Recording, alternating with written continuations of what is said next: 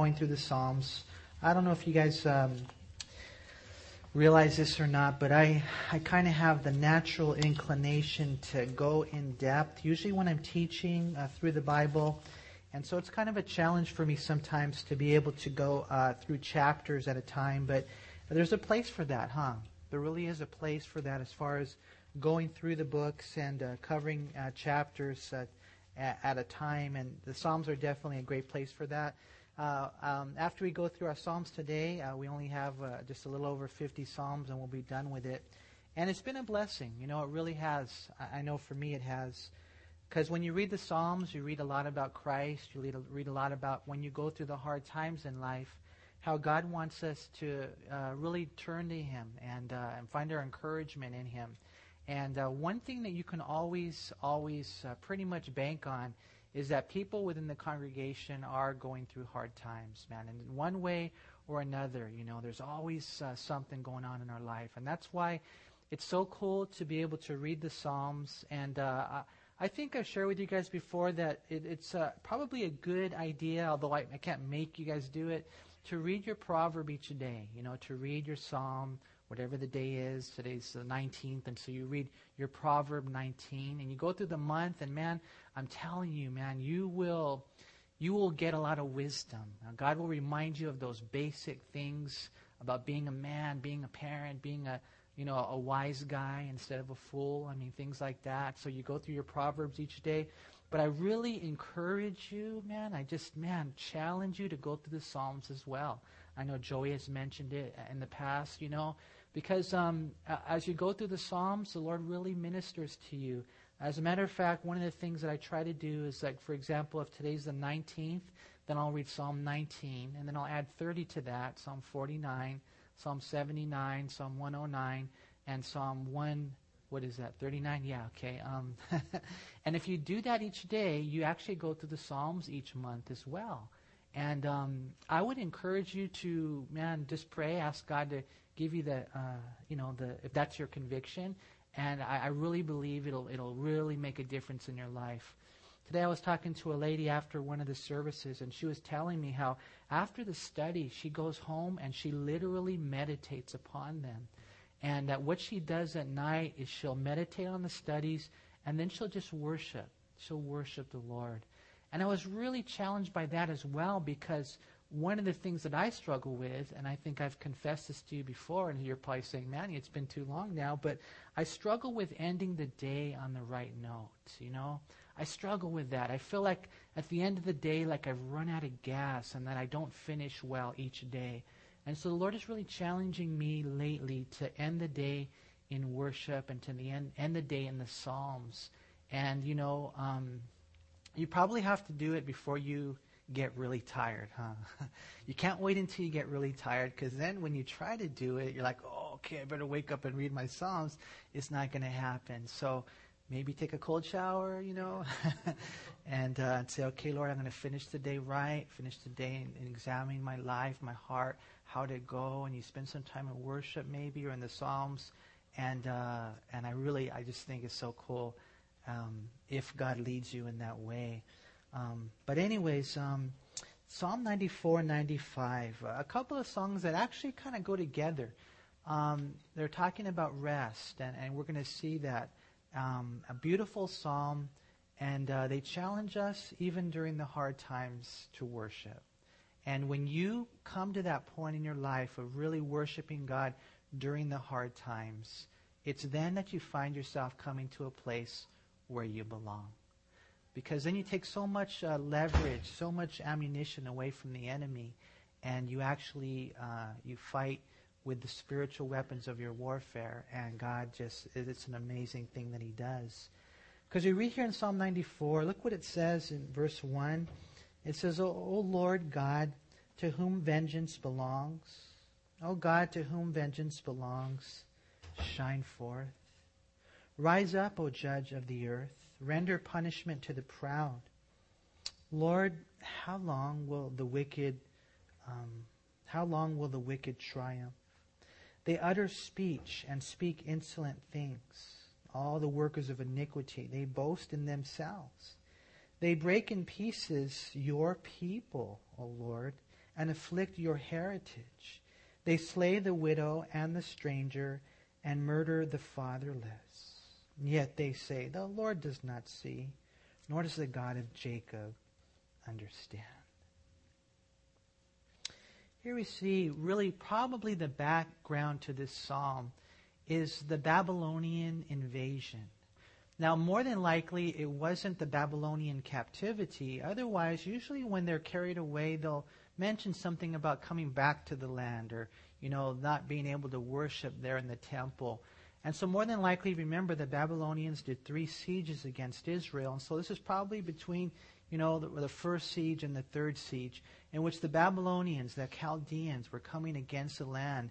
And they were rendering, some pretty crazy things to the people of God. Here we see in verse 1, the Lord really wants them to be judged by, the psalmist wants them to be judged by the Lord.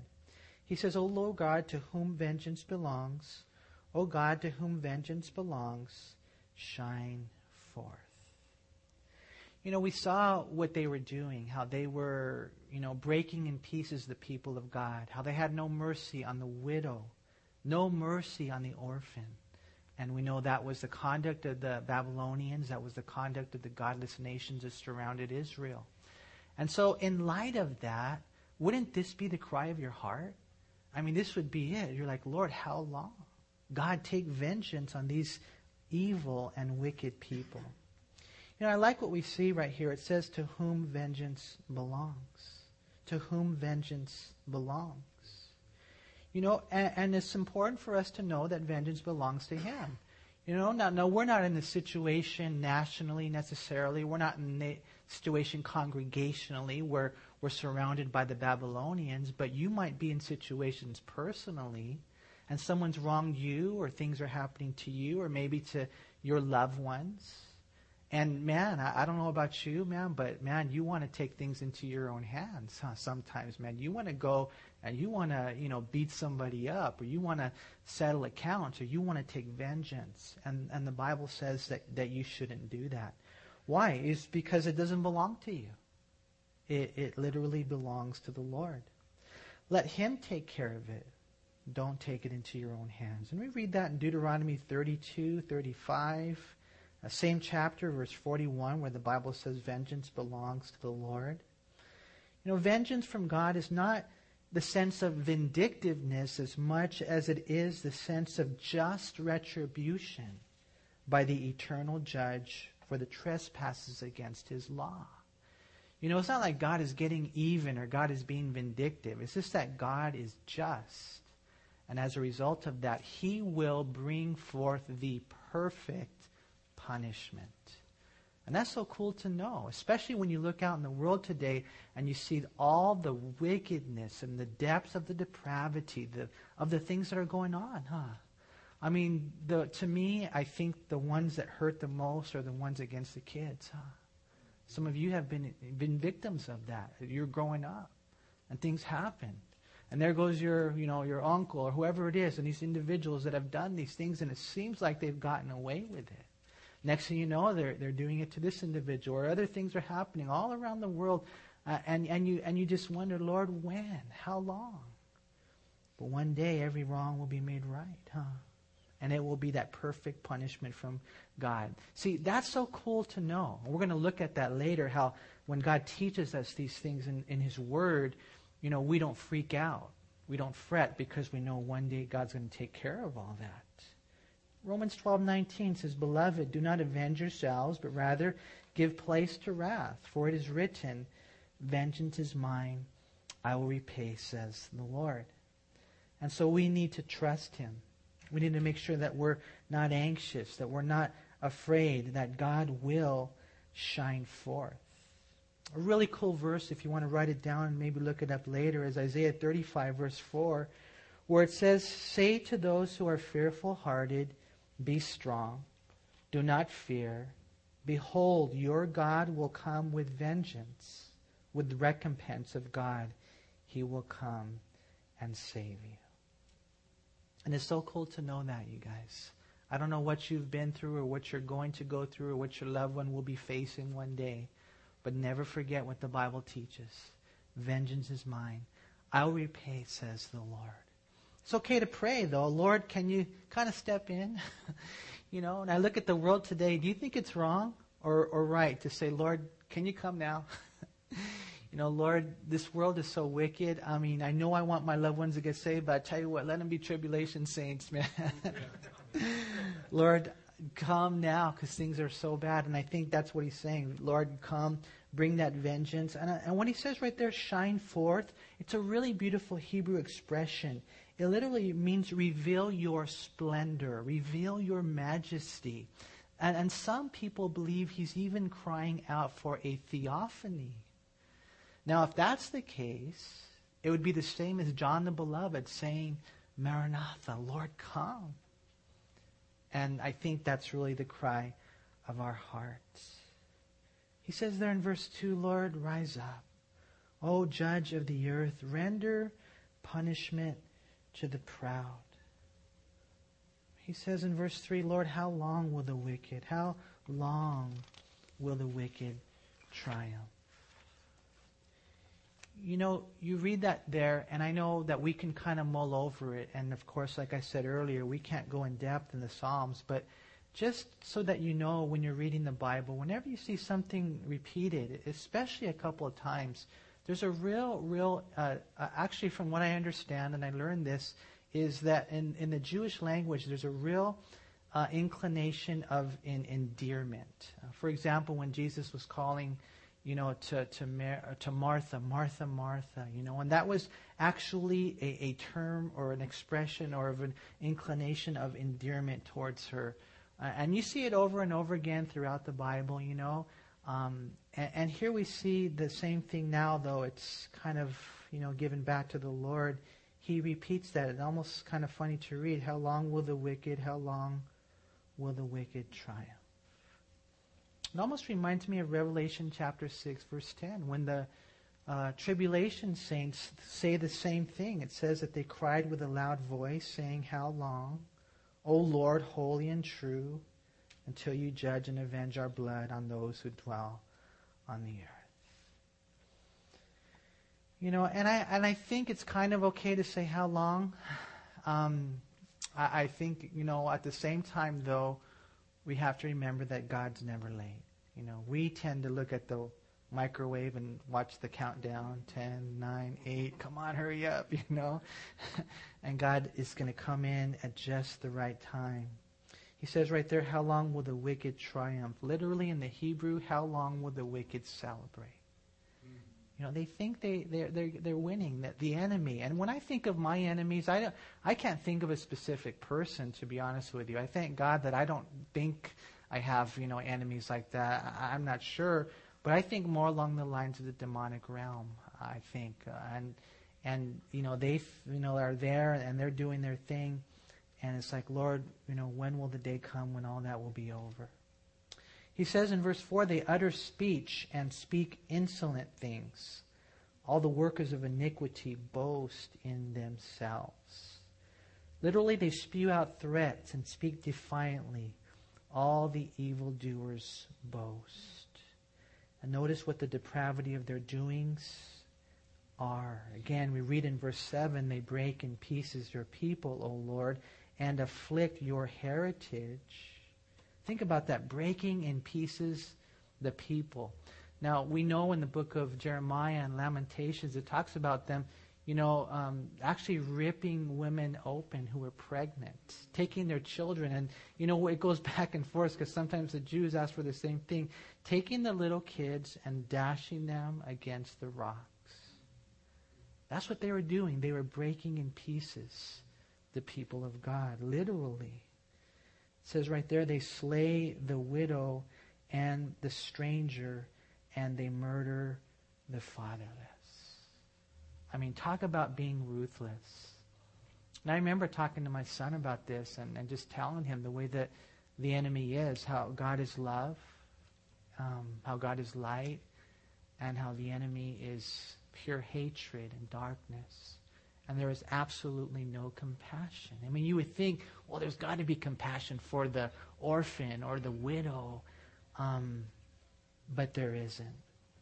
And that's what we see was taking place. As they're doing all these things, notice what they have the audacity to say in verse 7. The Lord does not see, nor does the God of Jacob understand.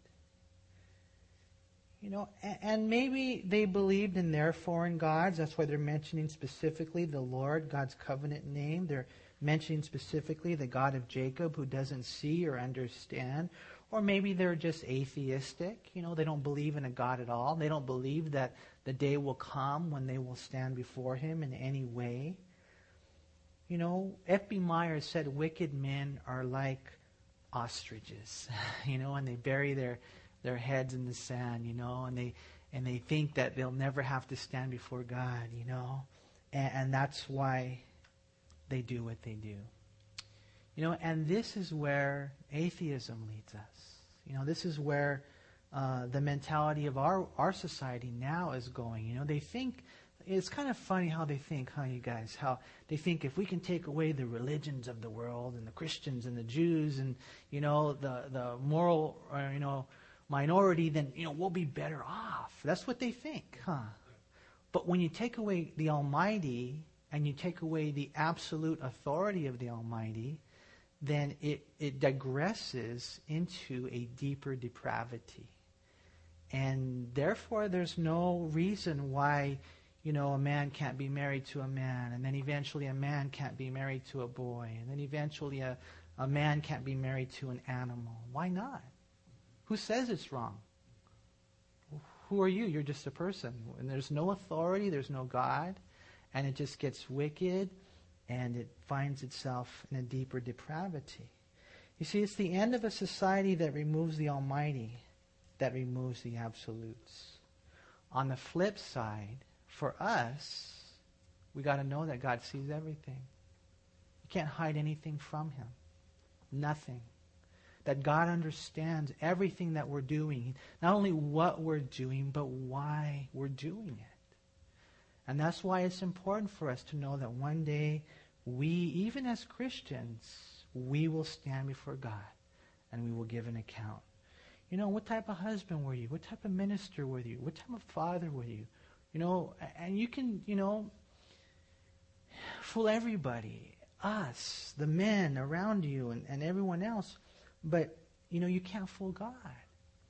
And it's so important for not only them to see, but for us to see that God sees and God knows why we do what we do. And one day we'll stand there at the Bema seat. And I don't know exactly how it's going to play out. There's a good have you guys ever seen the video of the Bema seat? The Bema seat? Oh, man, I thought you guys were saved, man. Seriously, man, it is awesome. Have you seen it, Martin? You haven't? Jesse, you have? Who has seen it? Okay, let's all stand. Have them stand. I am so serious, man. It is really, really, really awesome. It'll make you cry. It'll make you weep. And it just brings to light the fact that one day we will stand before God and we're going to give an account of our life. We know that as Christians, we're not going to be judged for our sins because that was already taken care of at Calvary, but we will be judged for our works. Not only our works, but the motives for our works. Like I said, why we did what we did. And so everything's going to be put into the fire.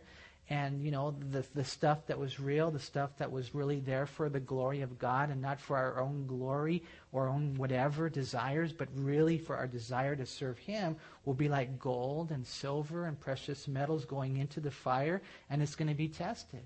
But if it's all because of me doing what I want to do or whatever the mismotives might be, then it's going to be all burned up like wood, hay, and stubble. And when they pull it out, there's nothing left. And so it's cool to know that God sees, that God understands.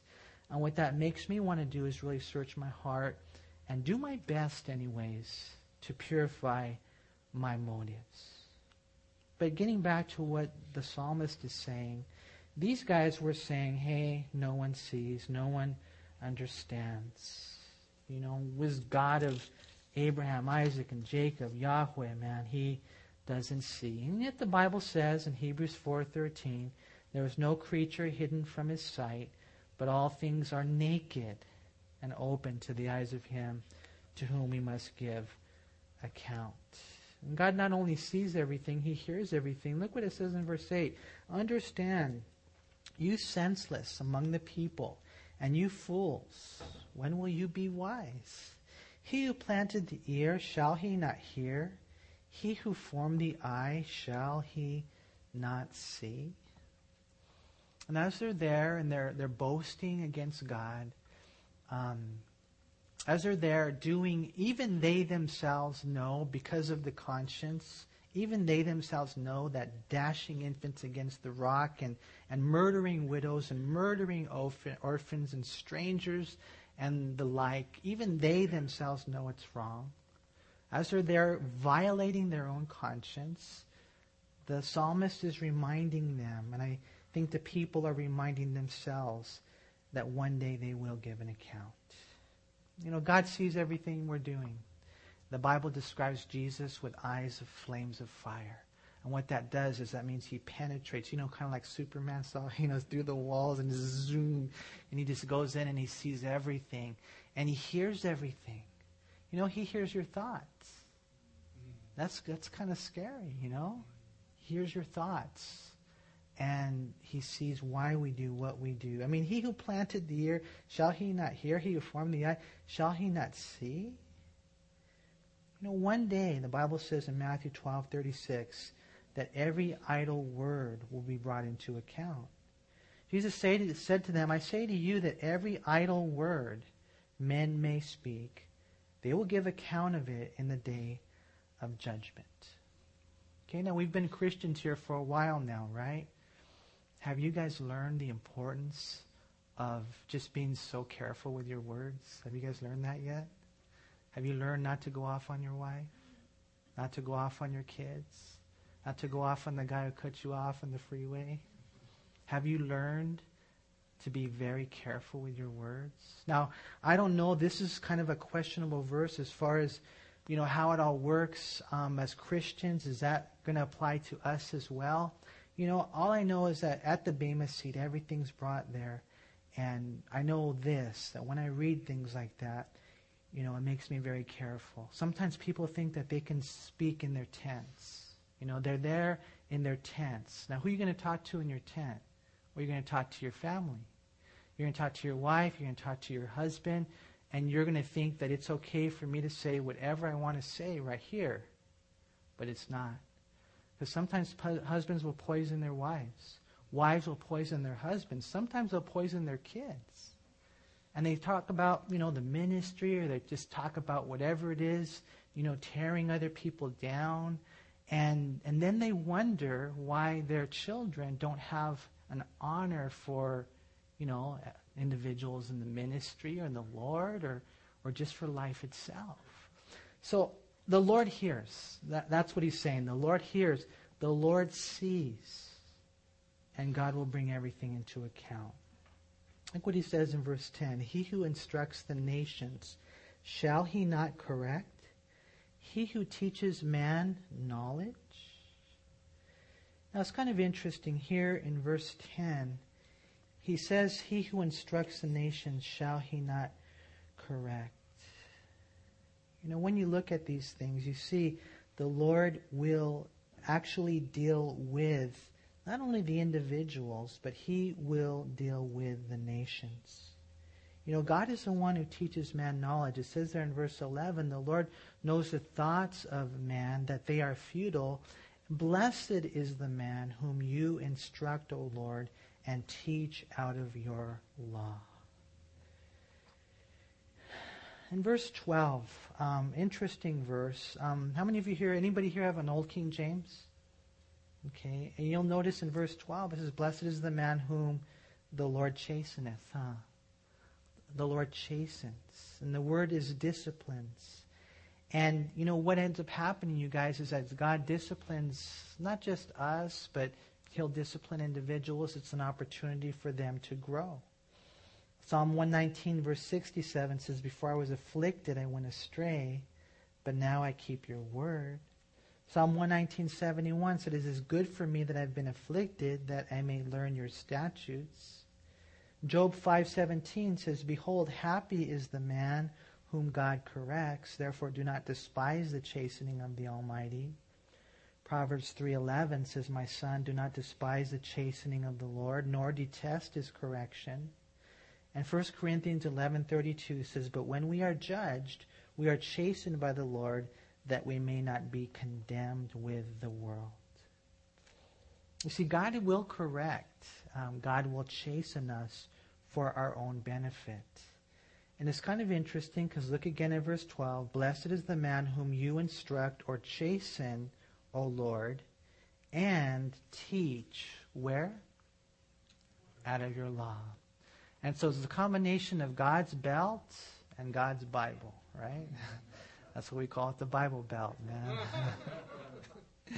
And it's true, man, because when God spanks you and He gets your attention, it's then that you have to open up the Word and He begins to speak to you. I don't think God would ever spank you without telling you why. I don't think God would ever bring confusion into your life and you're wondering, well, is this a trial or is this a chastening? I think our Heavenly Father will tell you that He's spanking you. And then what He'll do is He'll speak to you through the Scriptures. And right there and then, when that dross rises to the surface, it's right there and then that you're at a crossroads. What will you do with the dross? Will you skim it off? Or will you kind of let it kick and it stays, and next thing you know, you're not in the fire anymore and it goes back into your life? See, God will take His belt and He will take His Bible and He will instruct us in life. And this is where we live. The instructor will deal with us as Christians. We know in the Scriptures that He will deal with all the nations of the world. That's what we read right here in verse 10. He who instructs the nations, shall He not correct?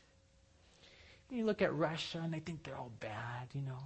Look at China, they think they're all bad, and Iran and all these nations. And the Bible says they're like dust on the scale. They're like a drop of water. I mean, the Bible says in Revelation 19:15 that out of the mouth of Christ comes a sharp sword, that with it He should strike the nations. God's going to do that. And He Himself will rule them with a rod of iron. He Himself treads the winepress of the fierceness and wrath of Almighty God. You know, and if He can handle the nations, can I ask you a question? Can He handle your enemies? Oh, absolutely. He can. No matter how warped they are. As a matter of fact, verse 11 is an interesting verse. It says, the Lord knows the thoughts of man, that they are futile. The Lord knows the peoples, literally, that the thoughts are morally bankrupt, that their thoughts are worthless. And so what does He do? He comes and He brings the instruction.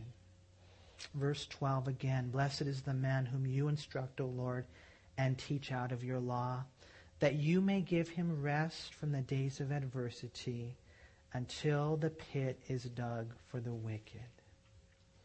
Now here we read that the rest that God wants us to have there in verse 13, that you may give him rest, doesn't necessarily come from the cessation of the trial, in other words, that it's over, but it comes in the revelation of the truth, that it might not be today, but one day we will have the cessation of these trials. Jesus said, in this world you will have what? Tribulation. But be of good cheer. Why? For I have overcome the world. And sometimes I wonder in my life, and I got to be honest with you, because I go through trials. I think we all do. And sometimes I wonder, Lord, when will this end? When? And I haven't heard yet. He hasn't said, November 16th or anything, Sometimes I hear in the back of my mind, when you die or when you're raptured. Until this life is over, those trials won't end. But that's okay, because even if it takes that long, even if you have to go through the fire the whole time, we know that one day we will be home. And that's really what ends up happening You give him rest from the days of adversity until the pit is dug for the wicked. One day the pit will be dug for the wicked, and they're going to take hell, and they're going to take the Antichrist and devil and the false prophet, and they're all going to throw them in the lake of fire. One day that they'll be done with. That day will come. But until then, even until then, between that day and today, I can have, it says right here, rest. I can have rest. Even though I go through the trials, I can still have rest. Even between then and now. Psalms 37:7, it says, rest in the Lord and wait patiently for him. Do not fret because of him who prospers in his way, because of the man who brings wicked schemes to pass. God says, rest in the Lord. One day every wrong will be made right. One day justice will prevail. And you not only look to the future, but you look deeper into the present, and you find that joy. I love what it says in Psalm 116, verse 7. It says, return to your rest, O my soul, for the Lord has dealt bountifully with you. God here teaches us, and he reaches us with the truth that rest is because of the fact that we know him, because of the fact that we're saved, and we have that intimate and personal relationship with him. I don't know what you're going through, and I know we go through things. I know for sure. And you may think, well, Manny wouldn't understand. And I don't know if I would or wouldn't. I don't know. But I know that he understands. And I know that if you know the Lord, then wherever you're at in life, you can have that peace that surpasses understanding. And you can have that rest where there's no working and there's no fretting and there's no worrying and there's no anxiety and there's no anxiousness and there's no bouncing off the walls. There's none of that. There's that peace that surpasses understanding, because you're carrying the yoke that you're supposed to carry. Like Jesus said, Matthew 11:28-30, come to me, all you who labor and are heavy laden, and I will give you rest. Take my yoke upon you and learn from me, for I am gentle and lowly in heart, and you will find rest for your souls. For my yoke is easy and my burden is light. When do we start freaking out, you guys? When do we lose our rest? When do we lose our peace? What do you guys think? We try to handle our own problems, do it on our own strength, right? What else? Not only doing his will on our own strength, but what else? Those trials come, right? And we're trying to do, I guess, like in that case, you could see maybe sometimes, the will of God manifested in trials. But how about when you get outside the will of God and you start doing things that really you're not supposed to do, and you're carrying a yoke that you shouldn't be carrying? And what you find is that when you link back up to Jesus and you come to him and you take his yoke upon you, there is a burden to bear. There will be times of great sacrifice, I believe. I believe God calls us out of our comfort zones. I think there's a lot of Christians who just resist being inconvenienced. Big time. A lot of Christians like that. Just, it just doesn't kind of flow with what I feel, But at the same time, I think there's some Christians who are too busy to check in with the Lord. And so, they find themselves bearing up a yoke that they shouldn't bear. I know right here we read that he said, my yoke is easy and my burden is light. And, God may call you to do some incredible things. My pastor always used to tell me, God can use your life. God can use your life. And I don't care who you are. I don't care how long you've been a Christian, what's been going on. If you submit your heart to him and you make your heart tender before him and you seek him, he will use your life greatly. Greatly. I'm not saying you're going to be great, because none of us are great. But He will use your life greatly when you do His will. I've seen that. And it's a real, real cool thing. But as we go through life, we got to understand that this is the way it works. And He gives us that rest when we do His will, even though the enemy's there and the adversity is there. And, the wicked are there. Read in verse 14, it says, "For the Lord will not cast off His people, nor will He forsake His inheritance. But judgment will return to righteousness, and all the upright in heart will follow it. Who will rise up for me against the evildoers? Who will stand up for me against the workers of iniquity? Unless the Lord had been my help, my soul would have soon settled in silence. If I say my foot slips, your mercy, O Lord, will hold me up. In the multitude of my anxieties within me, your comforts delight my soul."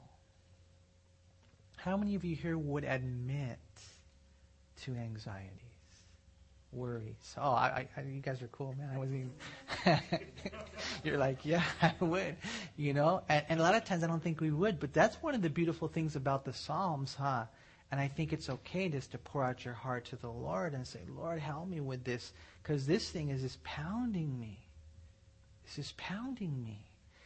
But he deals with all these things here in an honest way.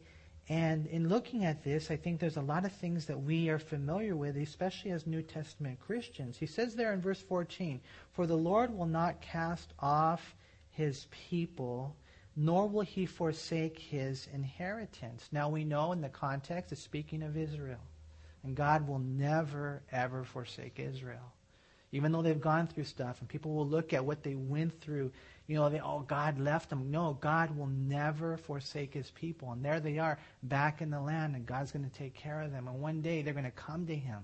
It's going to be so amazing. Romans 9, 10, and 11, it talks about how God is going to stick with His people, but not just Israel, us, as Christians. Will He ever forsake us? No. The Bible says, explicitly, Hebrews 13:5, "Be content with such things as you have, for He Himself has said, I will never leave you nor forsake you," right? The Great Commission, I want you to go and I want you to do the work of the ministry. All authority has been given to me. Go, get busy, start serving me. And lo, I'm with you always, even to the end of the age. As long as you stay low and humble, He's with you always, right? No, He's promised to be with us. Will God ever forsake us? No. And we see here in verse 16, "Who will rise up for me against the evildoers? Who will stand up for me against the workers of iniquity?" Is God for us? He's for us, huh? We read that in the Bible. And if God is for me, then who can be against us, right? Here we read two times, for me, God's for me. We read right here as we continue on that the Lord in verse 17 is our helper. Sound familiar? Who's the helper? The Holy Spirit, huh? He is our helper. We read that throughout the Scriptures. If it weren't for the Lord, man, we'd all be dead. But since God is on our side and since God is in our corner, you just stay focused on Him and watch what He does. Look what He says right here in verse 17. "And unless the Lord had been my help, my soul would soon have settled in silence." What do you think that means? You won't talk as much? No, that's not what it means. The Hebrew word is shield. It means you're dead. And I tell my kids all the time, because we're a ministry family, I say, the devil will try to get me. And if he can't get me, he's going to try to get your mom. If he can't get your mom, he's going to try to get you. If it wasn't for God's shield around us, we'd be dead.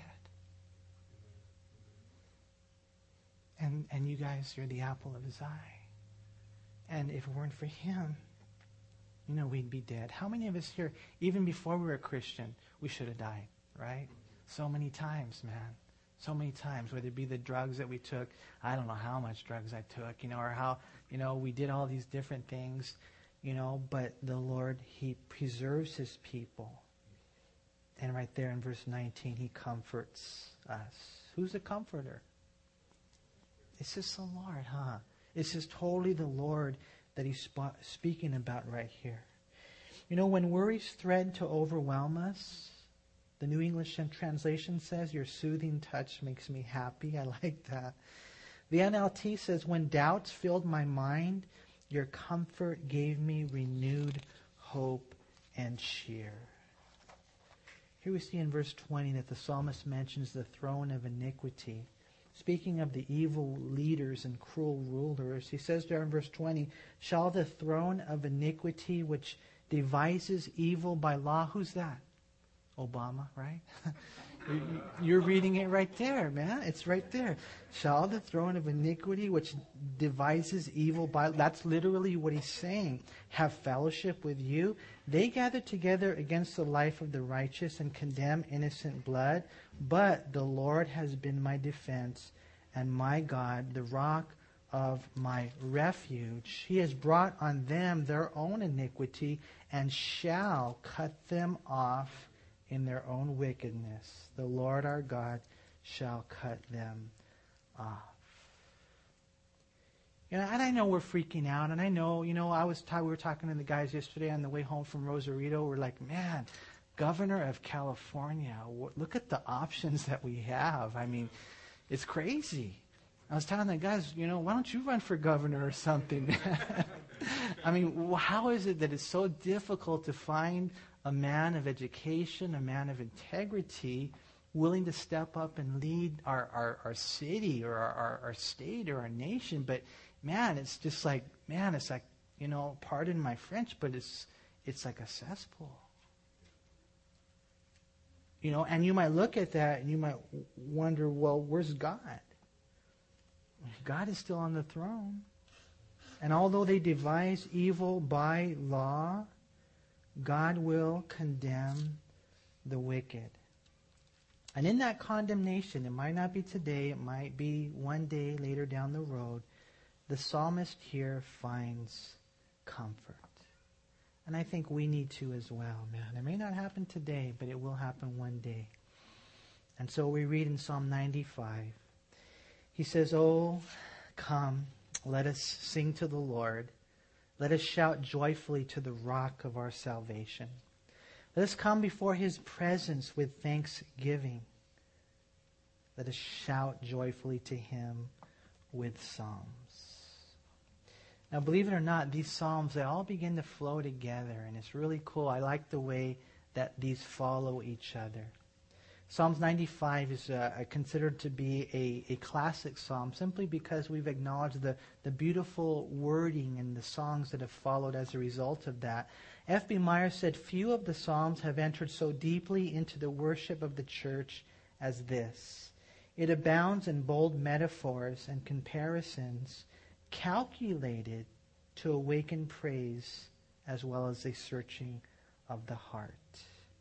More than likely, this psalm right here, we're going to see with its references to the wilderness wanderings, may have been written by David to sing during the Feast of Tabernacles. During this feast, the people of Israel lived in booths, remembering God's provision for them in the wilderness. In verses 1 through 7a, we see more or less a positive call to worship. And then in verses 7b through 11, we see more or less, I guess you could say, a negative warning of wrath. And so here's the invitation. You guys ready? Come. Let's all get together. Let's sing to the Lord. Anybody here willing to sing? Can you guys sing? Can you sing? You're like, oh, no, I just listen. He says, come, let's sing right here to the Lord. Sing to who? Sing to the Lord. Right there, anybody here willing to shout? Yeah, let's hear. Amen. Amen. We're so reserved. We're so conservative, man. We just worship the Lord with our hands folded nice and neat. One day when you're in heaven, you're going to trip yourself out, man. It's going to be total, full-on, no holds barred worship of God. So he says, let us sing to the Lord. Let us shout joyfully, he says right there. Notice, to the rock of our salvation. As we go through this, we're going to see probably the context here is he's speaking to the children of Israel and how God had brought them out of Egypt. That's a big thing. I don't know if you guys remember the story back in the book of Exodus, man, but they were plugged in, man. They were plugged into Egypt, and they were slaves. They were slaves. They were peons. They were nothing. They had nothing. They had no defense. They had no hope. But God set them free. God saved them. And we're going to see right here that the psalmist wants them to rejoice in their salvation. But what happened when they came out of Egypt? What happened? Didn't last long, huh? I think it lasted like 2 days, man. And next thing you know, they're complaining against God. Next thing you know, they're going back to Egypt in their hearts. After all that God had done for them. And for us, it's a greater than Egypt experience. Because God came down and died on a cross for us. Think about that. He was nailed to a cross for us. And it wasn't just some physical land and some Pharaoh. I mean, it was hell, and it was the devil that he defeated, and he brought us out. And, you know, we come out of Egypt, and we're saved. We are saved. This is the rock of our salvation.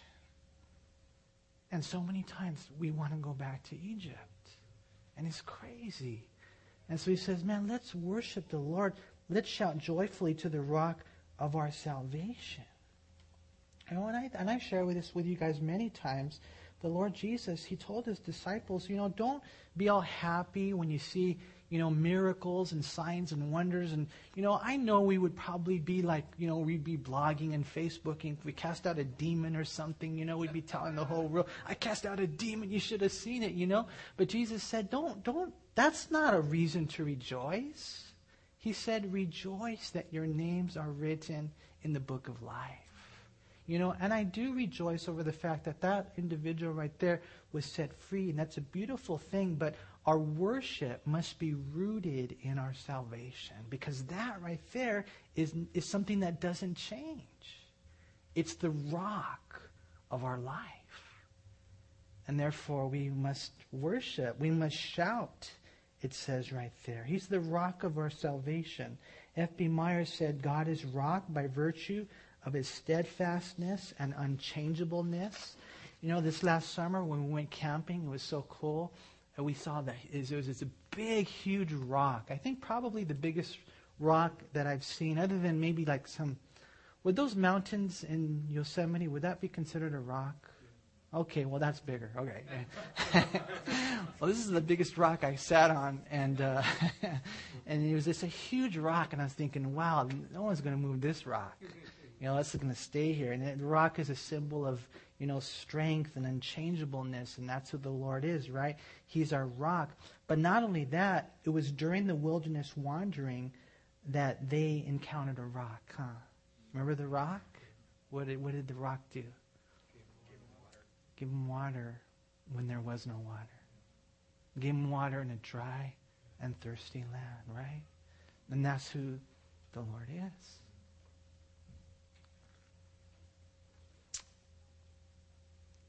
Guys, it's him. He's our rock.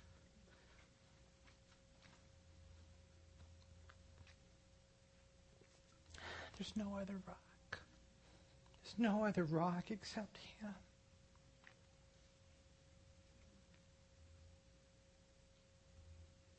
And he quenches your thirst.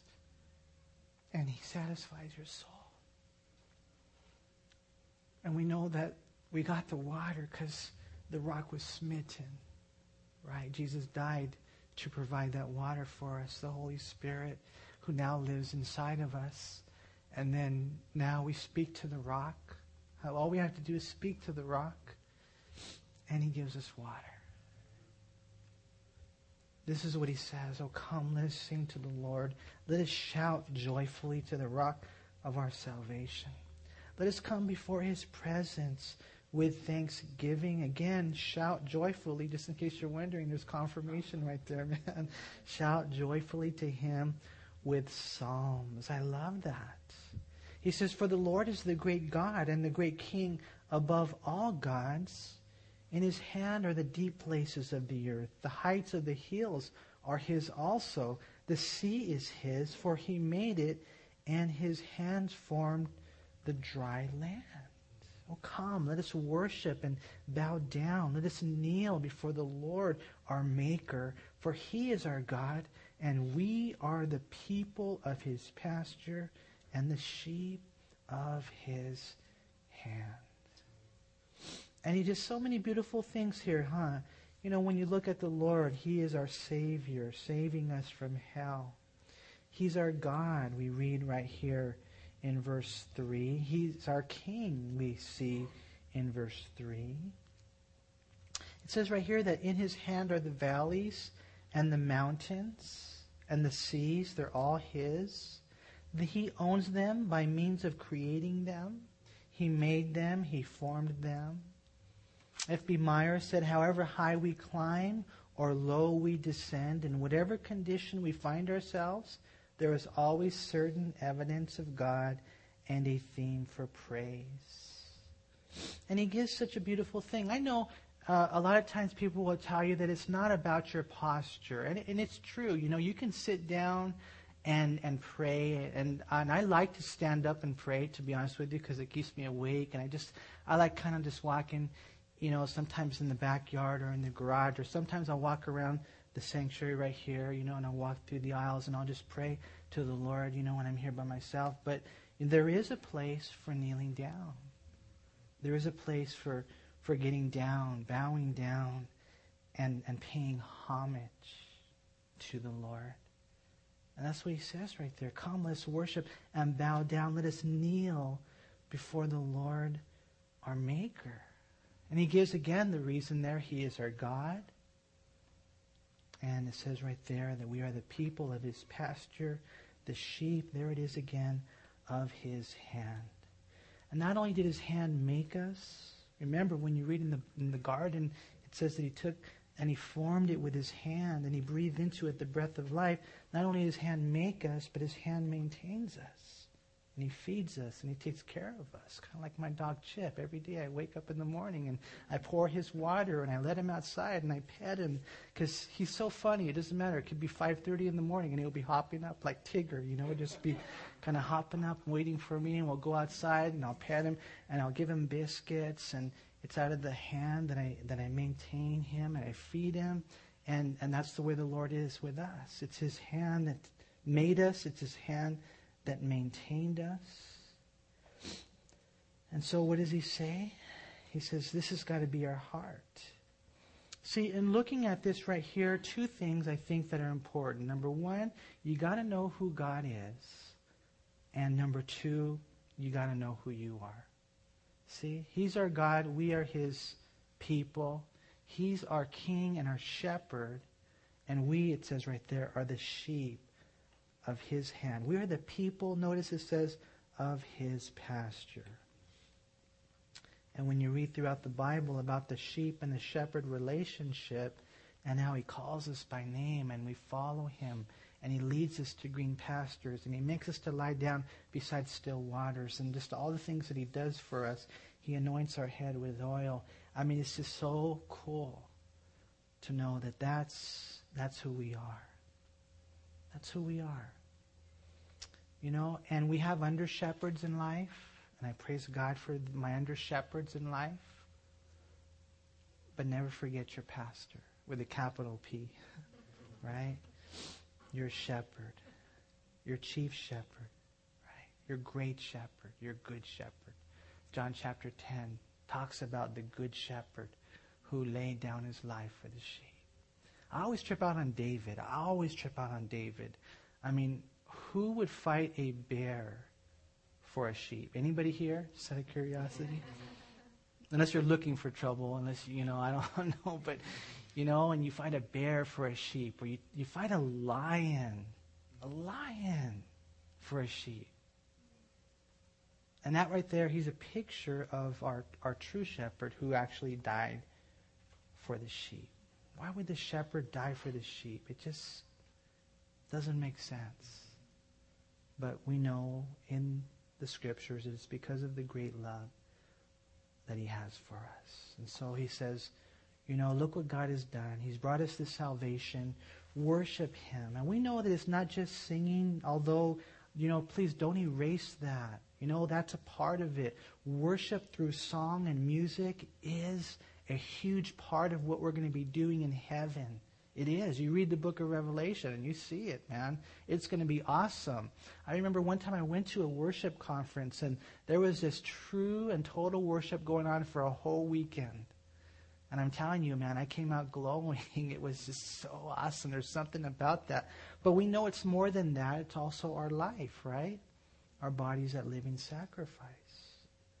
And so he says right there, listen, man, this is who God is. This is who you are. Okay, this is what we need to do.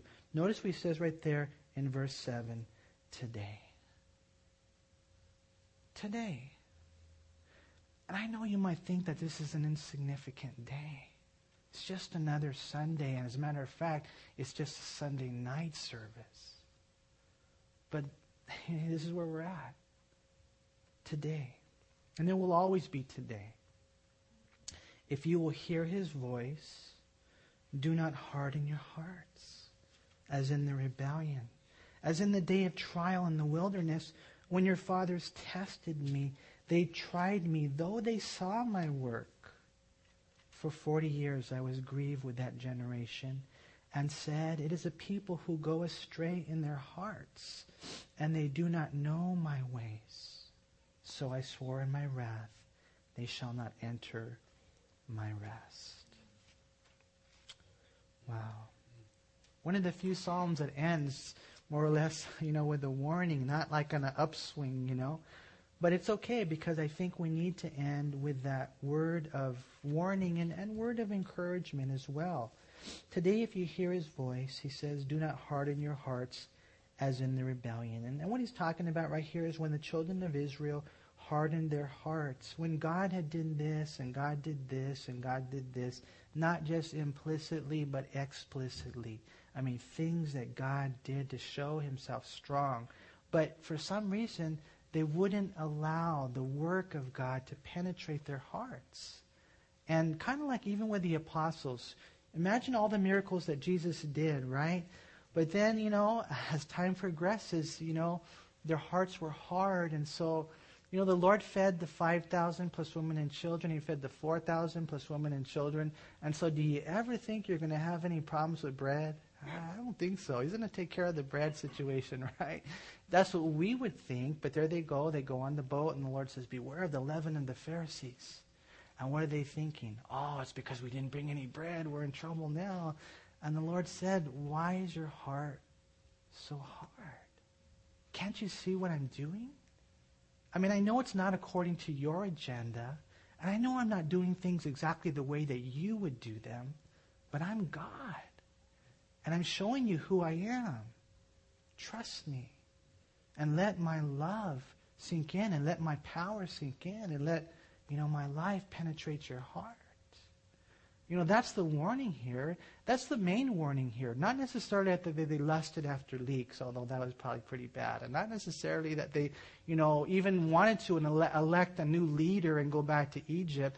That's not really even the thing that he's primarily warning about. He's primarily warning about not allowing the work and ways of God, the beautiful, amazing, wonderful things that He's doing right now and that He's already done in your life, not allowing that to settle and sink in. What happened? You forgot? Did you erase it? Did you delete it? Don't you remember who He is and what He's done? That with an outstretched arm, He brought you out. He gave you life. He parted the Red Sea. He said, don't be like them. They tested me. They tried me. He says, and I had to discipline them. For 40 years I was grieved with that generation. Notice what it says right here, and said. So this is what God said. God said this. It is a people who go astray where? In their hearts. And they were still a part of the congregation. And they were still Jews. And they didn't go back to Egypt, but spiritually they did. As a matter of fact, that's what Stephen said later. He said, you know what?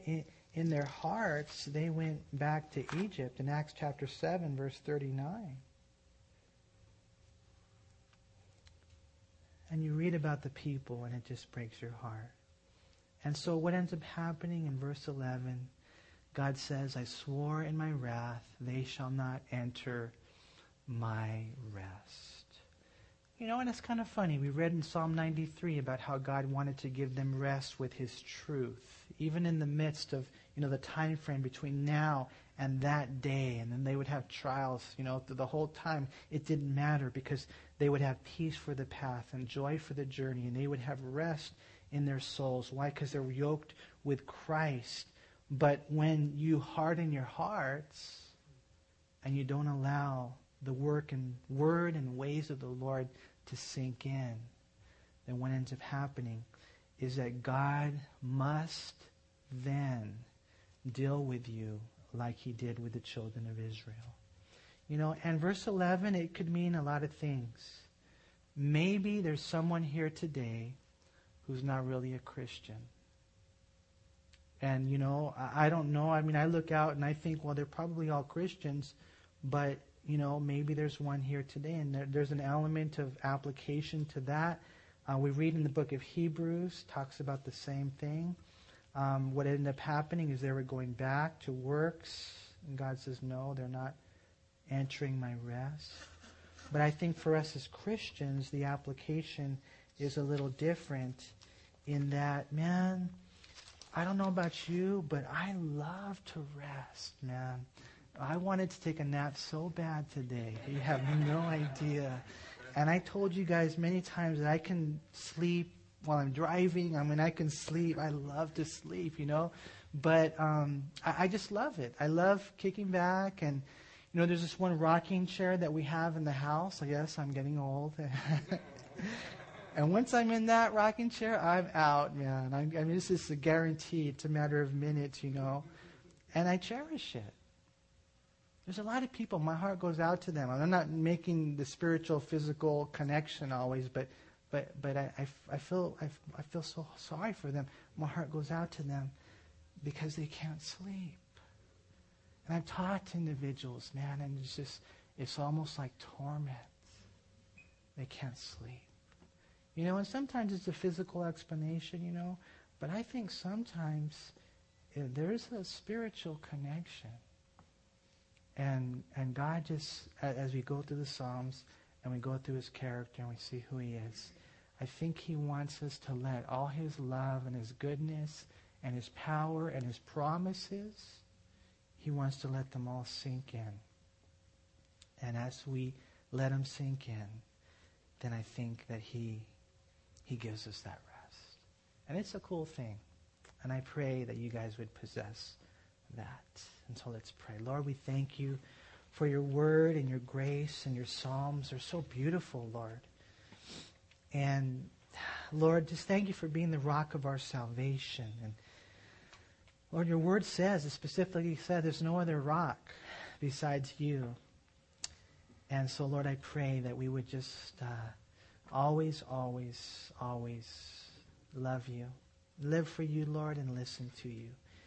I lift up my brothers and sisters here today, and just in case they're going through anything, Father God, I know it's just a Sunday, another Sunday, and I know it's kind of just a Sunday night, and maybe, in our weakness, we're not thinking that, anything profound can happen on a Sunday night, but it can. Not because of who we are, but because of who You are. And today, if we wouldn't harden our hearts, as a matter of fact, today, if we would soften our hearts and open our hearts, Lord, I know You can do a work. And I'm not just speaking to my brothers and sisters here, Lord, I'm speaking to myself.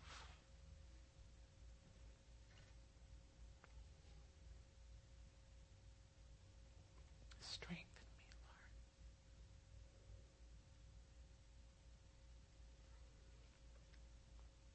Strengthen us, Lord.